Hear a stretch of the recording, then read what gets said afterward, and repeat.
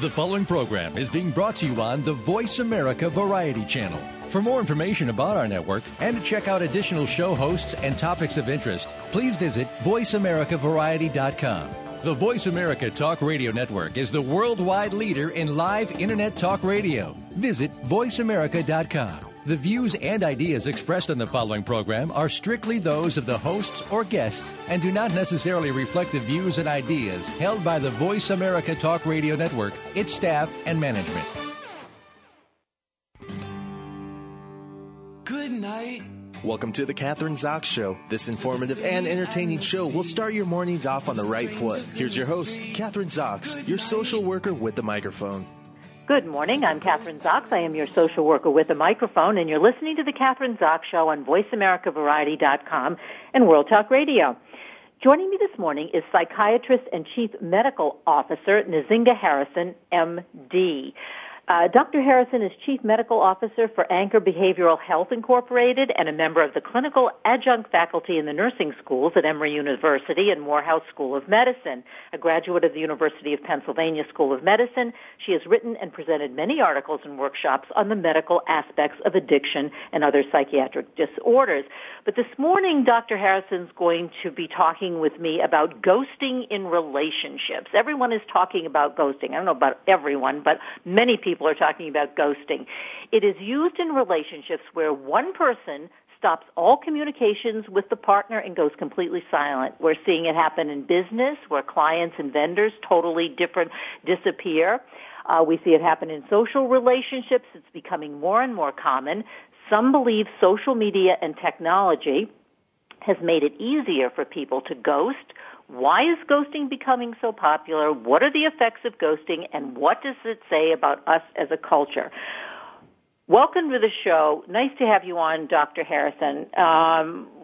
We expect you to answer all of those questions for us. I'll do my best. Okay, good. What should we start with? Well, ghosting in relationships. Let's kind of. I gave an introduction to it, but is this a new phenomenon? When I read the article, and you and I started talking about it a little bit before the show, but there was the big article, or the article in the New York Times about ghosting. It almost reminds me of shunning. What was it? The Quakers who did shunning. It has kind of a similar feel to it. If you like shunning somebody, is that the same as ghosting? Specifically, what is ghosting? You define it for us. So ghosting is literally like Casper the Ghost. 1 minute you see me, 1 minute you don't. So we have some relationship, and like you mentioned in the introduction, this is happening in personal relationships. I would hope less so in business relationships, but also happening there, where you have some regular encounters and relationship with a person, and then suddenly, like Casper the Ghost, they just disappear from your life, never to be heard from or seen again. I don't think it's a new phenomenon, because if you look back over your life, you can think of people that what did happen to that person? Suddenly they just dropped out of your life. Or you may even think of a time when you dropped out of someone else's life, whether intentionally or unintentionally. But because we're so connected now through our technical devices, our phones and laptops and iPads and social media, because we're used to that minute-to-minute interaction, then it's really shining a spotlight when this person becomes absent. So let's talk about in terms, so that's the definition of ghosting, but let's put it in the context, maybe let's start out with personal relationships like you're talking about. In other words, let's say you're dating somebody and you've been dating them, pretty steadily, say for 3 months, and then the person decides, or you decide, you never want to see them again, or you never want to talk to them again, so you just cut off you don't explain why, you just leave the scene. Is that what it is? That's exactly what it is. You don't explain why. You give this person no indication that your disappearance is even coming, and then you suddenly just disappear. So they try to call you. They try to text you. They try to email you. They try to, post to your Facebook and send you an Instagram message, and you are absolutely, utterly unresponsive, as if you have completely ceased to exist. For that person, you have ceased to exist. So why are we doing it? Why is it becoming more popular? As opposed to maybe I was just thinking maybe, 10 years ago or whatever, 5 years ago, you wanted to break up with somebody, you had to talk to them and tell them why, whether you're making excuses or whatever the reason was, but there was a connection. There was kind of like a goodbye, and it was usually done in person. So this is like total 180 from that. Why are we doing it? Right. I think there are a couple of driving forces, and probably even more than a couple. But one, I'll say, before so much of our interaction became electronic, so our culture is changing right now, and the way that we communicate, even if we look like really far back, it used to be that there was distance in between, and it was hard to travel that distance, and so we used letters. And letters were considered kind of the most sincere form of communication. And then the telephone came, and so it was the telephone, and that was the most sincere form. And then travel became very easy, and you could actually see people in person even though they lived far away. And then email came, and email started kind of reintroducing distance because you could immediately and regularly communicate with someone without actually being in the same physical space. And then social media in some ways brought us together because you can communicate more quickly and more regularly, but in other ways actually created social distance because you can have ongoing relationships with people that you literally never see. And so in the past, and I mean, I don't want to make myself sound like, old fogey like back when I was young, but when we were younger, the people that you dated and had relationships with were in your immediate geographic circle. And the social interactions that you had with them were in the same physical location. They were face-to-face. They were in person. And so along with that came the courtesy that if you need to end a relationship, you're probably going to see this person again in your regular world. So rather than suffer the embarrassment of ghosting and then running into them at a social event because your lives overlap so much, you practice prevention and say, we're going to amicably end this relationship. Well, now that so many of our relationships are, technology-based, there are plenty of people you have relationships with that unless you make an intentional date to actually see that person, you're pretty safe that you won't see them again. And so you're pretty safe with ghosting that you won't later suffer that embarrassment of running into a person whose life you just dropped out of. And I think when the Huffington Post did their study about who's doing the most ghosting, it's young adults age 18 to 29. They're the ones that have these relationships where unless we intentionally plan to get together, the rest of our relationship may be very technological. And that makes it easy for me literally to never see you again. So I think that's contributing. But another thing is just the way kind of culturally in America we are raised to have relationships. And so I'm going to get just a bit psychiatric if that's okay. That's it. You're the psychiatrist. Go ahead. Right. That's like my knee-jerk response. So as we're raising children up, we really intentionally send the message that you always have to be polite and you always have to consider other people's feelings. And that's very important. We know that children that are raised with empathy and understanding or caring are more successful as adults.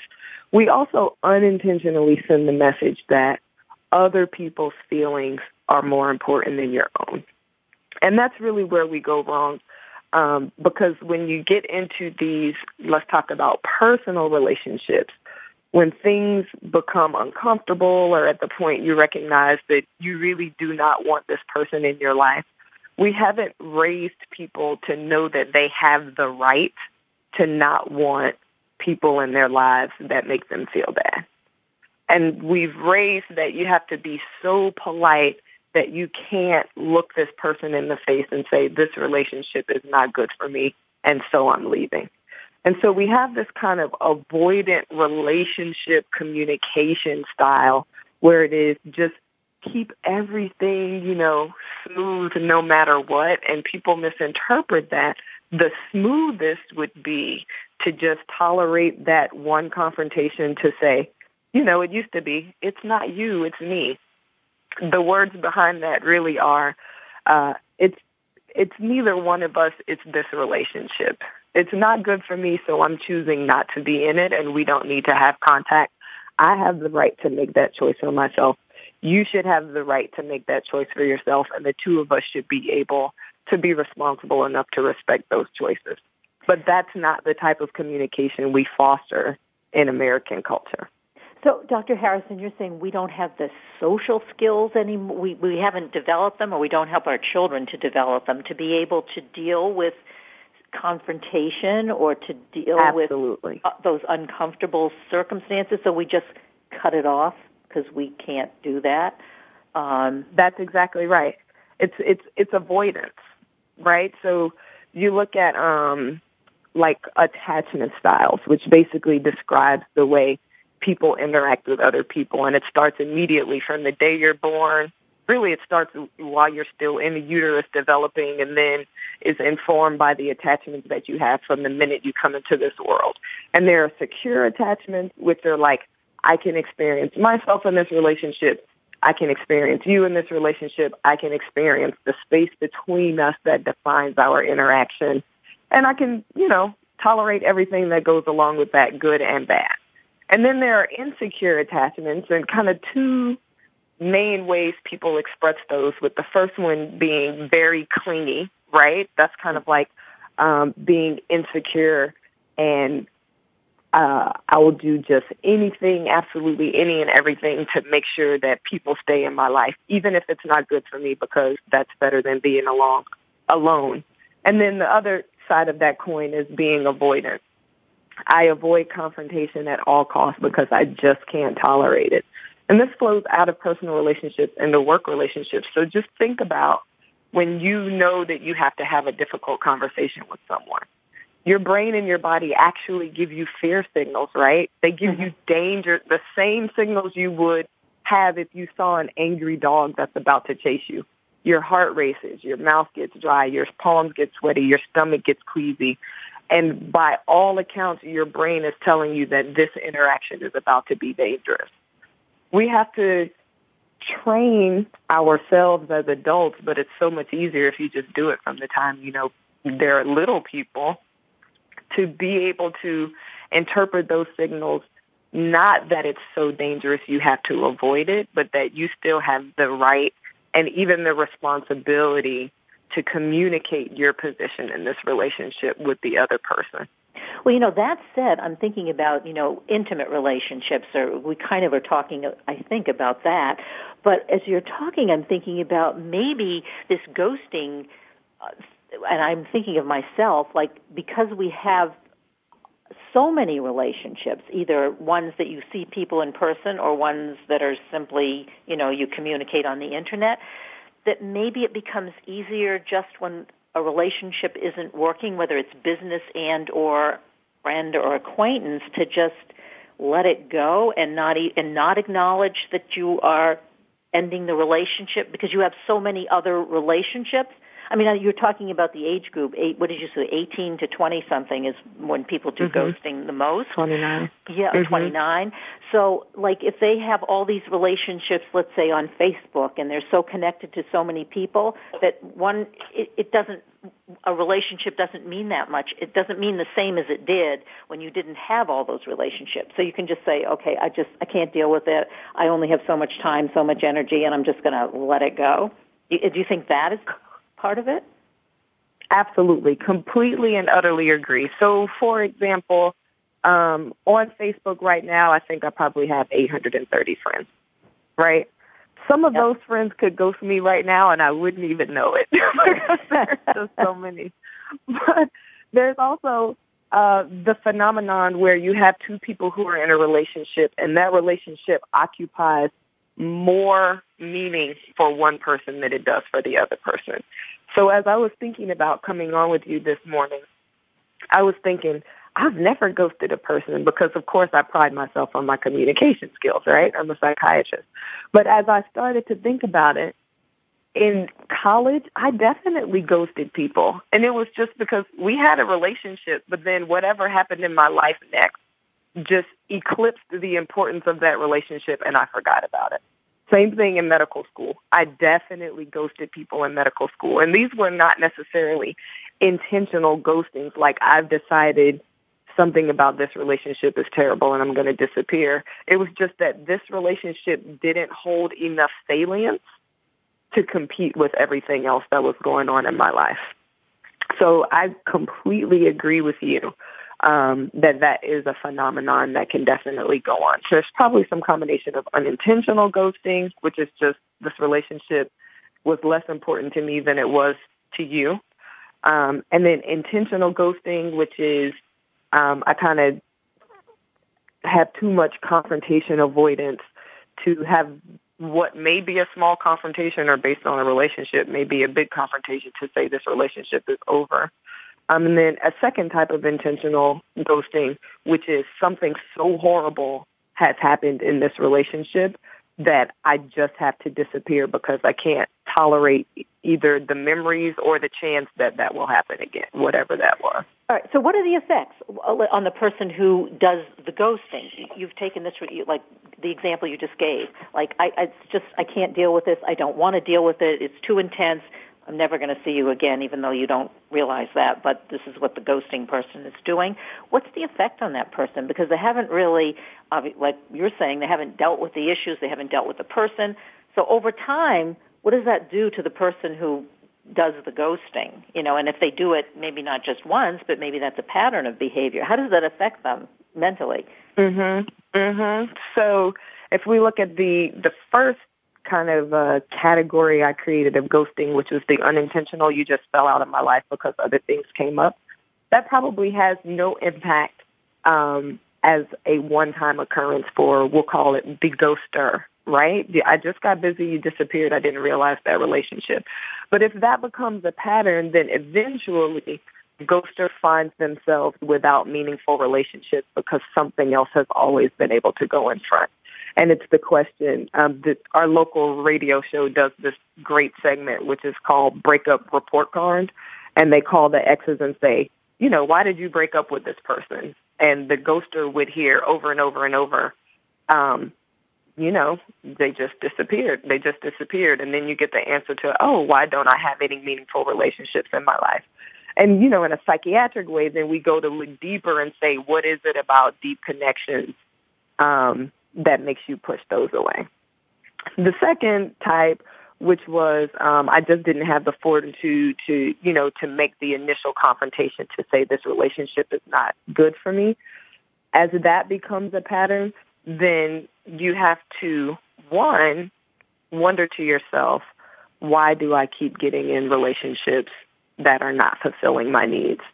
And what is it that prevents me from being able to articulate what my needs are and kind of stand up for myself to say my needs are not being met. Because relationships are not always easy. Sometimes your needs are not being met, and a conversation could change that. You could say my needs are not being met, and then maybe you would have a relationship here.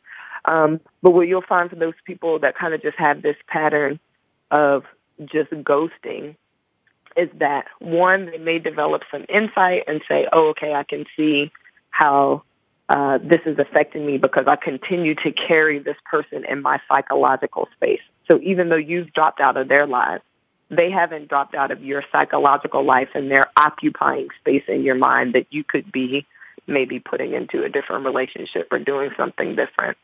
And then just something so horrible happened category that we created where I just can't even tolerate the idea of thinking about it. Every single experience that we've had goes with us and carries forward into our future, our present and our future lives. And the ones that are most detrimental to us are those that we don't consciously carry forward and make decisions about how we want that to affect our future lives. Yeah. So I'll give an example. Let's say I was in a relationship that I thought to myself, oh, I don't really like the way this guy talks to me. He's kind of rude. I don't really like the way he talks to other people. He's kind of rude. But I let it go on, and then one day we went out to dinner, and he was so incredibly abusive and rude to our waitress that I said, you know what, I'm ghosting this guy. I can't deal with this kind of person. And I just left. That was the straw that broke the camel's back. By not addressing that, I'm really not allowing myself to evaluate what my needs are in a person who would be a mate and what my needs are for the type of communication I have in a relationship. And I play that in my mind. Even though I kicked him out of my life, I play it in my mind. Oh, I can't believe he was so rude to her.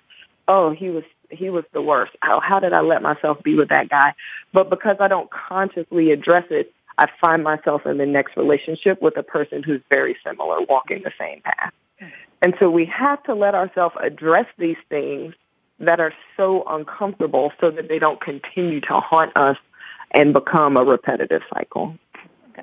All right. Given that, and that's what we're talking about, these kinds of relationships, can we do a flip and how does this impact? Because the other side of this too is not just intimate relationships or personal relationships, but in business. Because can you address that as well? Because it seems to me we're talking also about people in business are doing the same thing, working with somebody either as a business partner or working with a vendor or another business, and then just suddenly ending the relationship or ghosting the relationship without any kind of end to the business relationship. So how does that impact us as a culture or a society?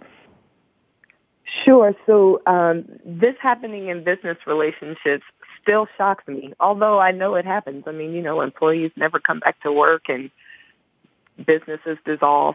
So it kind of goes back to the burned bridges cliche, which is like you never want to burn your bridges.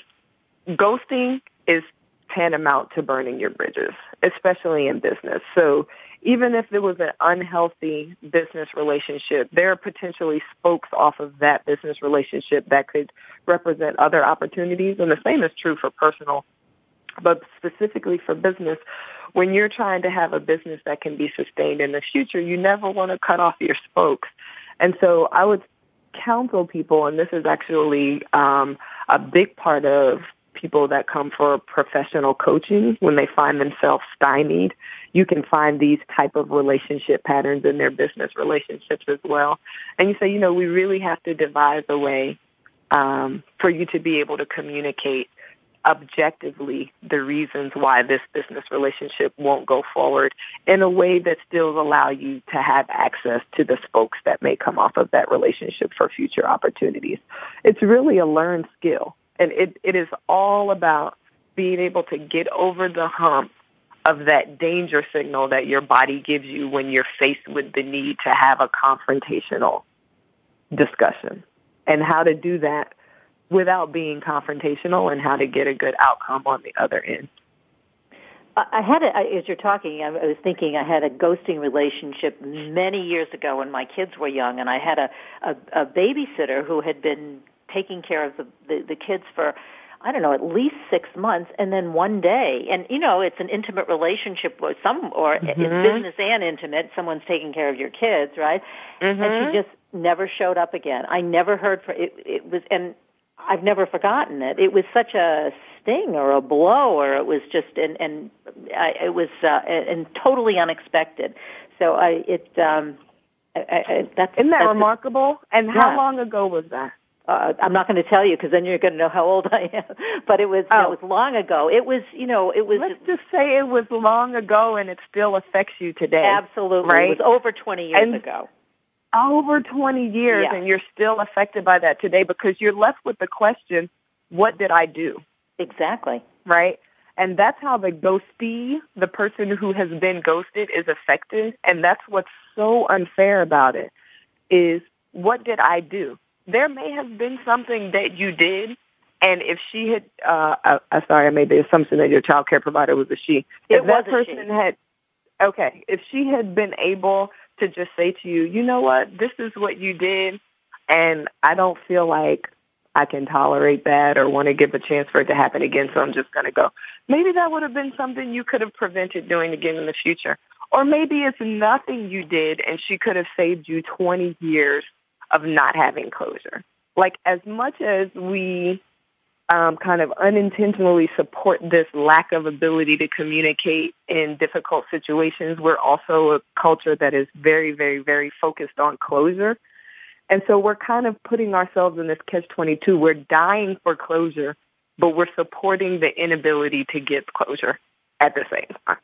Yeah, and you're so right, because in this situation, I had to hire another babysitter, and I'm wondering, as you brought up some of the issues, like, well, did I do something wrong? I don't want to do it again. You know, was it I, or was it the kids, or was it the circumstances? Right. So I have nothing to go on, even for hiring the next person, and also felt very vulnerable. Yeah. And, so, you know, she may have thought to herself, like, this is a common dynamic, oh, I'm not that important to this person. They'll get over it and it'll be fine. I'll disappear. They probably won't even notice. Yeah. And little do they know they've just, like, put a crater in your life. Yeah.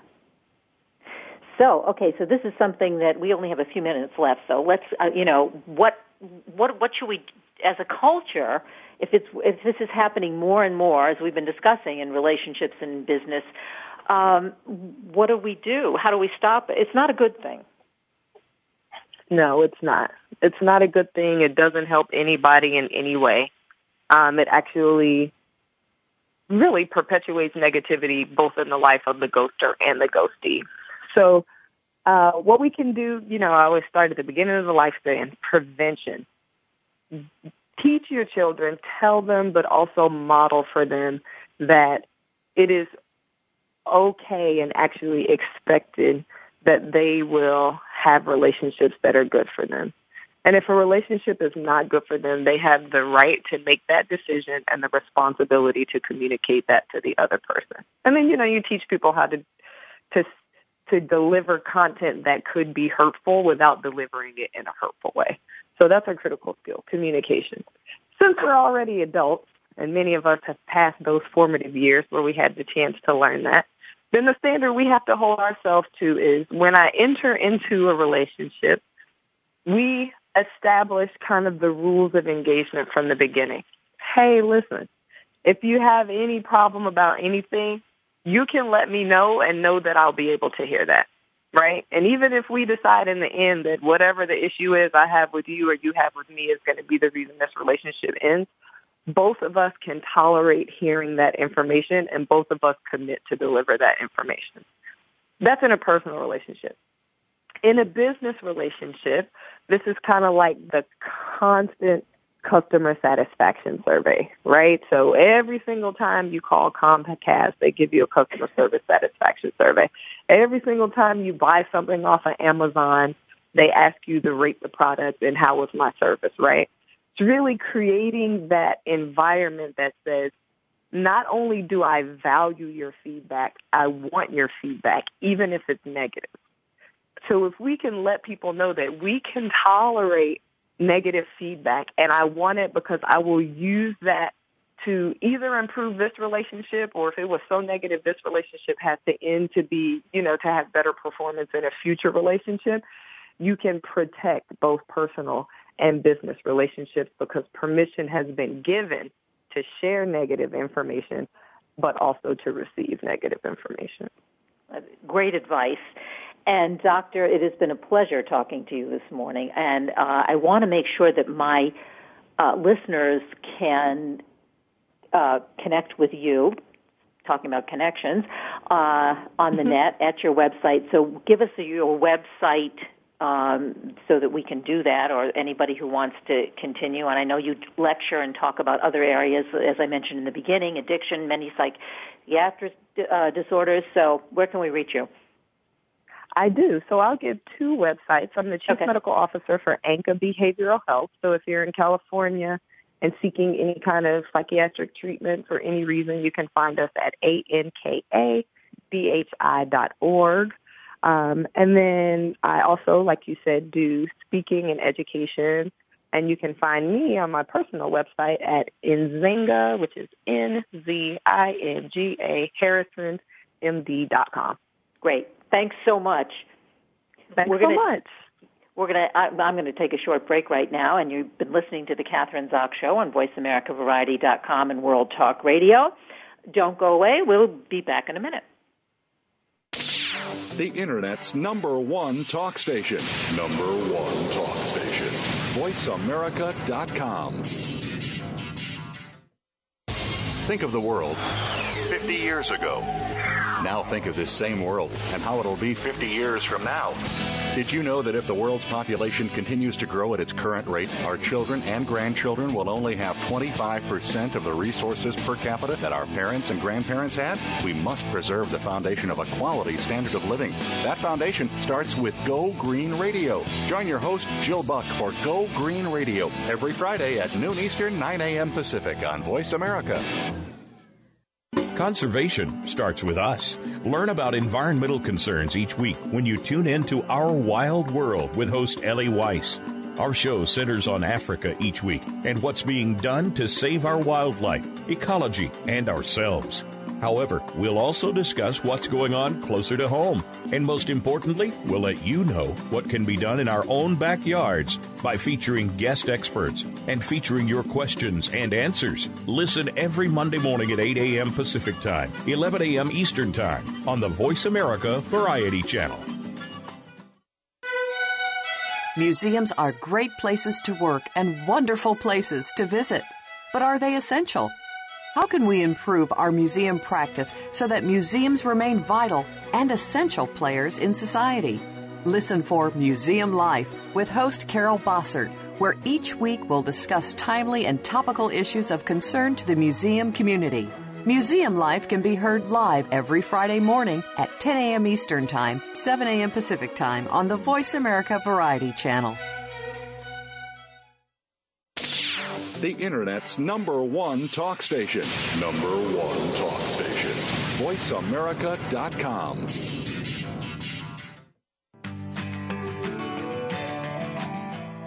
You're listening to The Kathryn Zox Show. If you would like to join our conversation this morning, call now. The toll-free number is 866-472-5788. That number again is 866-472-5788. We're back. I'm Kathryn Zox, your social worker with a microphone, and you're listening to The Kathryn Zox Show on VoiceAmericaVariety.com and World Talk Radio. Joining me is my next guest, breast cancer survivor, author, and blogger, Amber Farman, and she's author of Farewell, My Loves. That's her new book. Welcome to the show. Nice to have you on this morning, Amber. Thank you so much for having me. It's my pleasure. Well, I must say, I read your book. I read it a couple weeks ago, and one of those kind of I couldn't put it down kind of thing, woke up in the middle of the night and finished reading it. So, interesting book and interesting, I guess, concept. Farewell, My Loves. Why don't you describe what just give us an overview of what the book is about and your motivation actually for writing the book. Okay. Overall, the book is about, I believe, human connection and just our need as humans to give love and to receive love and to just live our truth, whatever that looks like. Live the life that we feel we need to live. The concept of the book actually came to me many years ago, a long time ago, just kind of like a flash of an idea that crossed my head. And I thought, okay, I think I finally have a book. I think I actually can write a book from A to Z. And so I started working on it years ago. And it definitely evolved and changed over the years for sure, a little bit. So with my own history, just like the main character's history. Which we have to get into because it sounds almost bizarre, but the main character in the book had breast cancer. And then you developed breast cancer after you wrote the book, or you were diagnosed with breast cancer. So, we can talk about that. But so the main character in the book has breast cancer, metastatic breast cancer, and that's kind of how we start off. But how she reacts to it and what she actually does in the aftermath of getting this diagnosis is kind of very unique, or I think it's unique. So let's talk about that.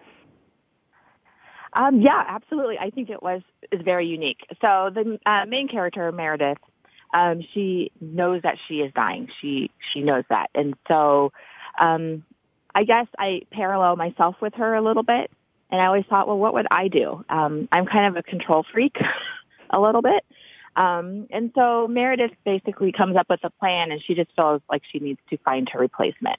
Okay, we should say how old she is, because I think that's key, right? She's like, what, 37? Yeah. She's 37, yeah. So she's young, and so she has 4 children. She has her husband as the love of her life. And I think, if you look sometimes on our own life, like what would we do in situations? I think most people probably wouldn't go to that extreme. But there's a sense of control that when you know that you're dying, that you're losing. And so I think for her, it was just keeping some sort of control, or in her mind thinking she would have control, because nobody really can pick and choose, and you can't help who you fall in love with, right? But, so she kind of goes on this journey of looking for her replacement in the book, and also just prepares and lets go of all her fear of dying, and just prepares and accepts what's to come, and tries to prepare her family for what's to come.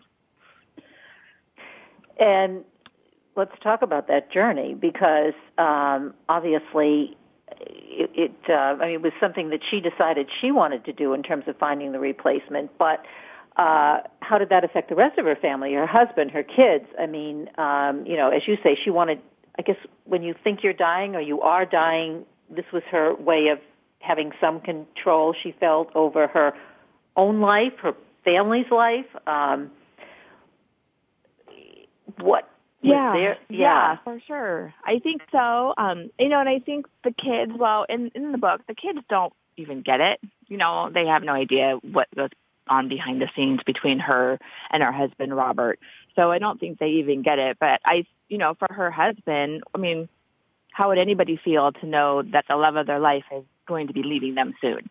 And she also is working behind the scenes to try to find a replacement when you're not even ready. I don't think Robert's even ready to even accept her death.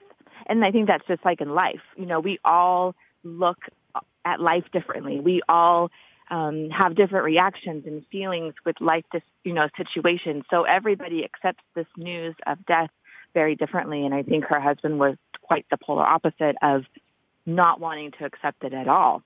Even though it's coming, not wanting to talk about, not wanting to plan ahead, because it just was too painful.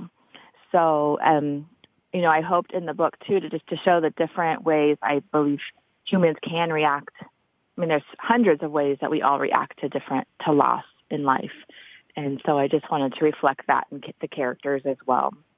Don't you think, Amber, when it happens to you and you're diagnosed with, and unfortunately I know actually 2 other women at the same age who are just diagnosed with metastatic breast cancer. And I'm wondering, your reaction when you're 37 years old and you're young and you have children and you have this great marriage is going to be somewhat different than if you're 65 years old or 75 years old. And that's a huge difference, because you don't expect to get that kind of a diagnosis at that age and at that stage in your life cycle, both as an individual and as a family. So it really is it's always a devastating diagnosis, but don't you think the impact is even greater when you're 37? Oh, absolutely. Especially, if you're 37, if you have young children still that you're in the middle of raising, and just even thinking the thought of having to say goodbye to them, leaving them behind motherless, is also just something like your job is not done, and it probably would just feel so overwhelming. I think of it myself, like if I ever got another diagnosis, most likely it will probably be bad. Oh my goodness, leaving them in the middle of their early years, especially, I think there's a huge difference when you're 65. If you've had kids, you've been able to watch them grow up. You've been able to maybe attend their weddings. You've lived a beautiful life for 65 years. So when you're 37, I think you just feel gypped. You're in your prime. You're in the middle of all the beautiful, wonderful, amazing things happening. And of course, I think it's a really huge difference for sure. And I think that when you talk about loss, the losses are enormous. I mean, you kind of touched on that, but not only are the children losing their mother, but you're losing out on, you are, as you talked about, I mean, whether it's weddings and graduations and school, and I mean, you can go on and on. The losses that you have to deal with are just, as you say, very different than if you've had all these kinds of experiences with your family up till you are 65 or 70 or whatever. So it's really horrific. It is really horrific. And I think that's why I think writing this book, going through my own journey, I've just have realized, so many times you'll hear the comments, oh, when the kids are older. Oh, when the kids leave the house, we'll do that. Oh, when we retire, we'll do that. I don't think like that anymore. I really don't. And I think maybe as all of us humans, I think we need to maybe start thinking differently too, because in reality, we have no idea what's going to happen tomorrow. We don't know when our death is coming, and death will come. And so I think once we make peace with our death, that, we can't not control that situation. It's out of our control for the most part. I don't know. I just look at life very different now. I don't think, what if in retirement, or we should do that when the kids are out. I am constantly like, oh, no, if we want to do that, let's make that happen now. Because I think too many times people get older and then life circumstances do happen, and maybe there's tragedies do happen, and then you don't get to do those things that you wanted to do because you put them off. So how old were you how old were you, Amber, when you were diagnosed with cancer, with breast cancer? I was 31. You were very young. I was very young, and there's not a lot of info on young women with breast cancer. A lot of the stats are usually ages 45 and up. So it was kind of a lonely time for sure, but I'm very lucky and I'm still here. I'm 37 and I'm still here. And wow, I just feel incredibly, I often wonder why did I get so lucky? So, but I am thankful that I'm okay. So you were 31. Were you married? Were you single? Mm-hmm. Kid? Yeah, no, I was married. I got married at 19. I have 4 kids, so very similar to Meredith, the character in my book. Actually, very similar. That's a fictional book. However, there is a lot of aspects of the character Meredith that parallel my life. Grew up in the church. Yeah, I had my 4 kids. My kids were all under 10 years old when I was diagnosed. Yeah, and it was definitely, I think, too, especially to have started writing a book. I started writing Farewell, My Loves 2 years before I was diagnosed myself. And I was well into the characters. I was well into the story. And then to hear those words myself, and I'll back up a little bit, I chose to start writing not about breast cancer. At the time when I started writing Farewell, My Loves, I felt like the pink ribbon and breast cancer was so overly marketed that as a young woman, I didn't take it too serious, which I wish I did back then. But I wanted to highlight a different cancer because I always believed that cancer is cancer. We need to find a cure for cancer.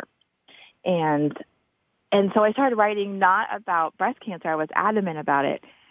And then 2 years later, go figure, I am diagnosed with breast cancer. And so that's when the story started really changing, really evolving, because I was, of course, learning about breast cancer inside and out.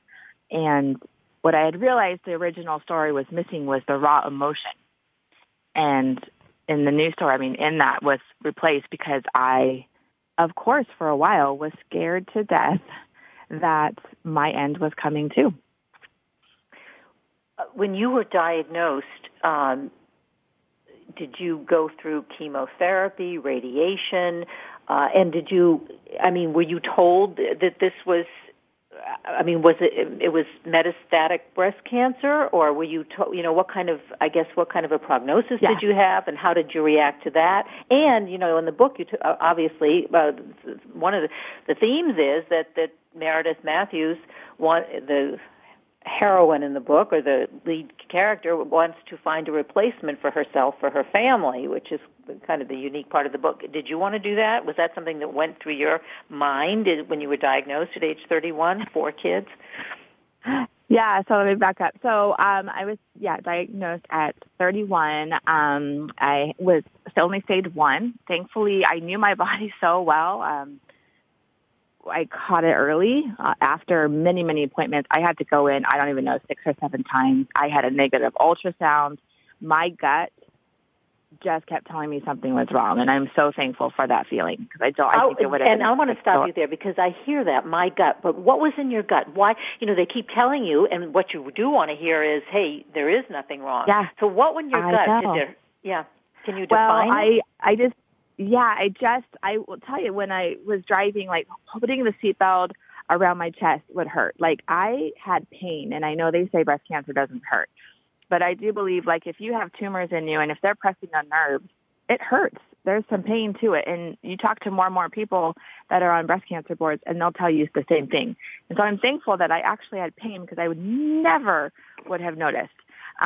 So I had pain, and I felt 2 lumps, and I just knew my body, and something inside kept saying, there's something seriously wrong. And so, every time I would go into the doctor, they would just look at me like, do you have history of, breast cancer? I would say no. They're like, your breasts are just lumpy. You're fine. Go home, lay off the caffeine. And so I would try those things. But it's the funniest thing. I mean, seriously, I remember the night before one of my ultrasounds, I remember being up all night crying, thinking, okay, tomorrow, I told my husband, tomorrow they're going to tell me I have cancer. I just want you to know this. And I remember going in, and they looked at me like I was crazy, and they said, there's nothing here. Go home. They had missed 2 tumors. And but that's just kind of, sometimes that's stories of young women and breast cancer because the profile we don't fit.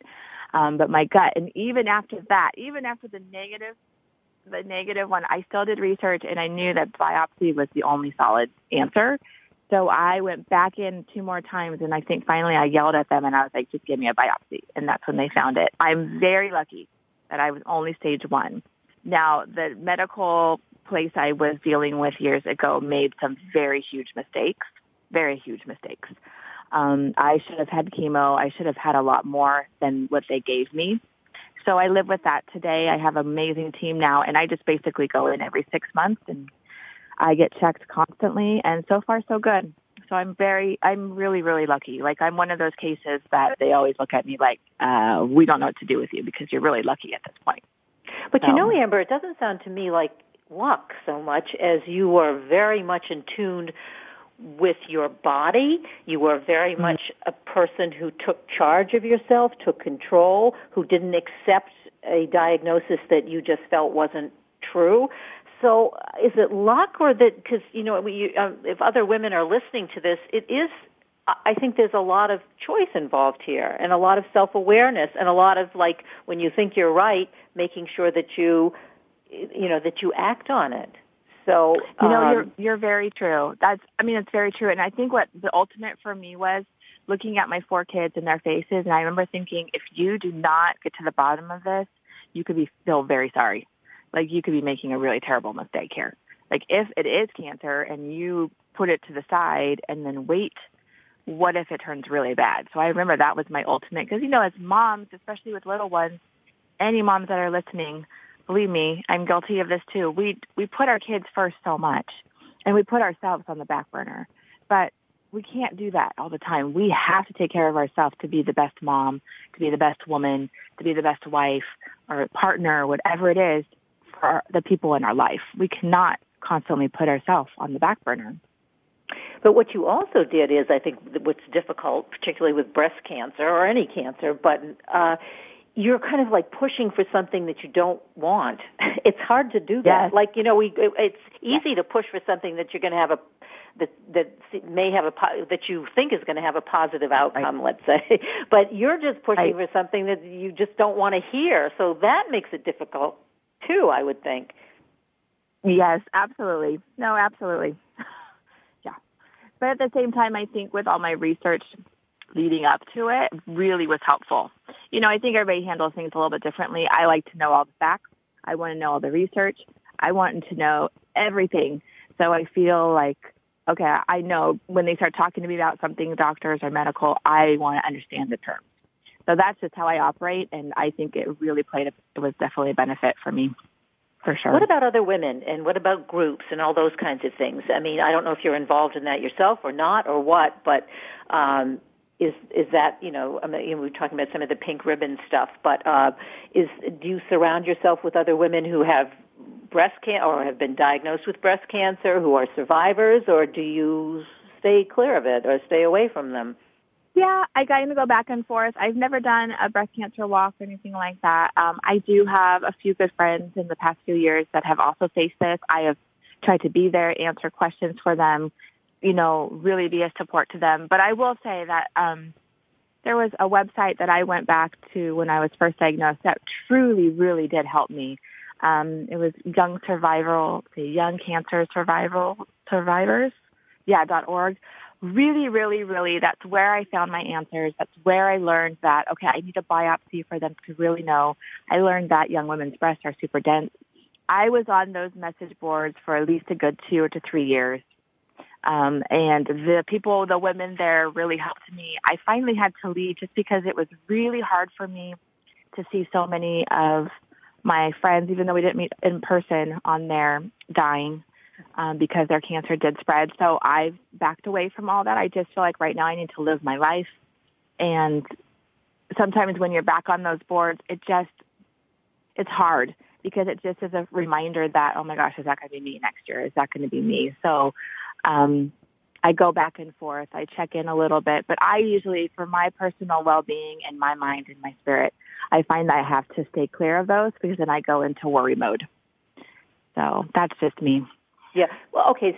So another question kind of related to that, because you said the hospital that I guess where you were first diagnosed, lots of mistakes were made, et cetera. Okay, but now you say I have a good team and I go and I get checked every 6 months. What makes up a good team? What would be helpful to, like women who are listening? What is a good team as opposed to a team or no team that isn't helpful? Yeah.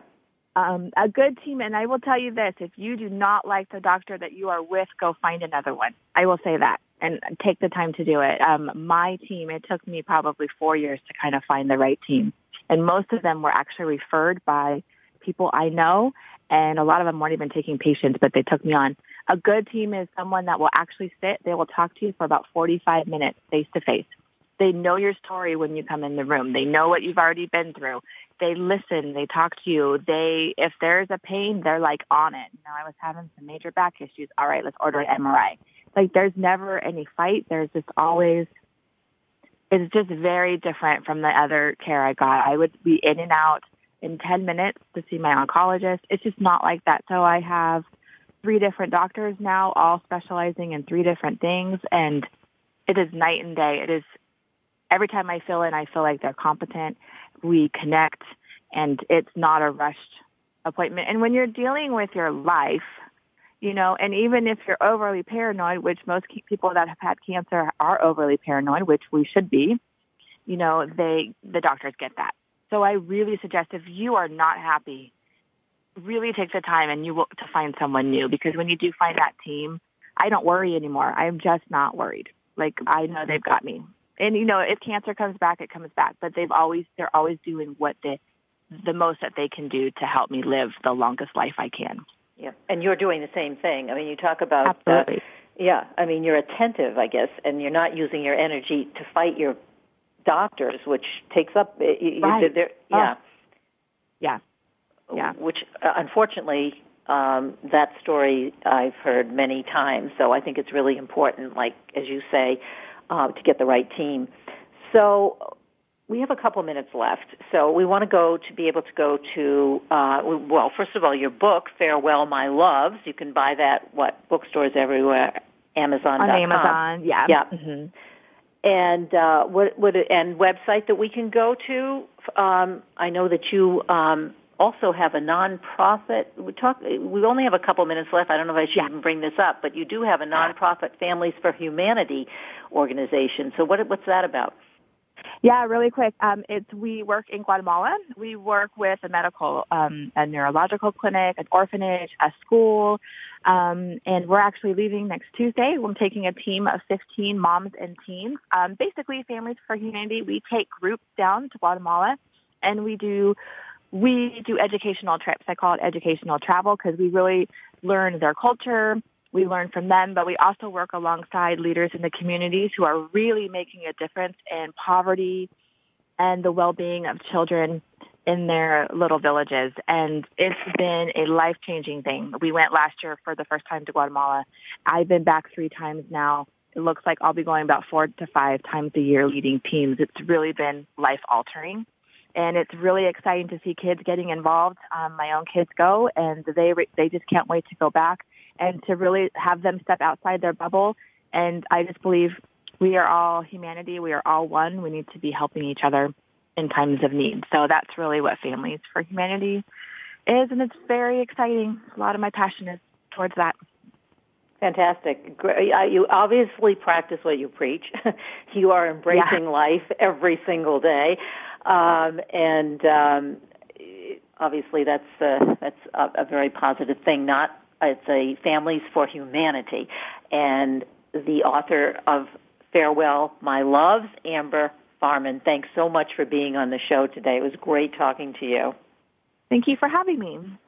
We are going to say goodbye. I'm Kathryn Zox, your social worker with a microphone, and you've been listening to the Kathryn Zox Show on VoiceAmericaVariety.com and World Talk Radio. Have a great week, and we'll see you next Wednesday. We hope you have enjoyed today's episode of the Kathryn Zox Show. You can listen live every Thursday morning at 7 a.m. Pacific Time on the Voice America channel. Want to know more about Kathryn? Visit her website at www.kathrynzox.com. Be sure to join us next week for more interviews and great conversations with Kathryn Zox.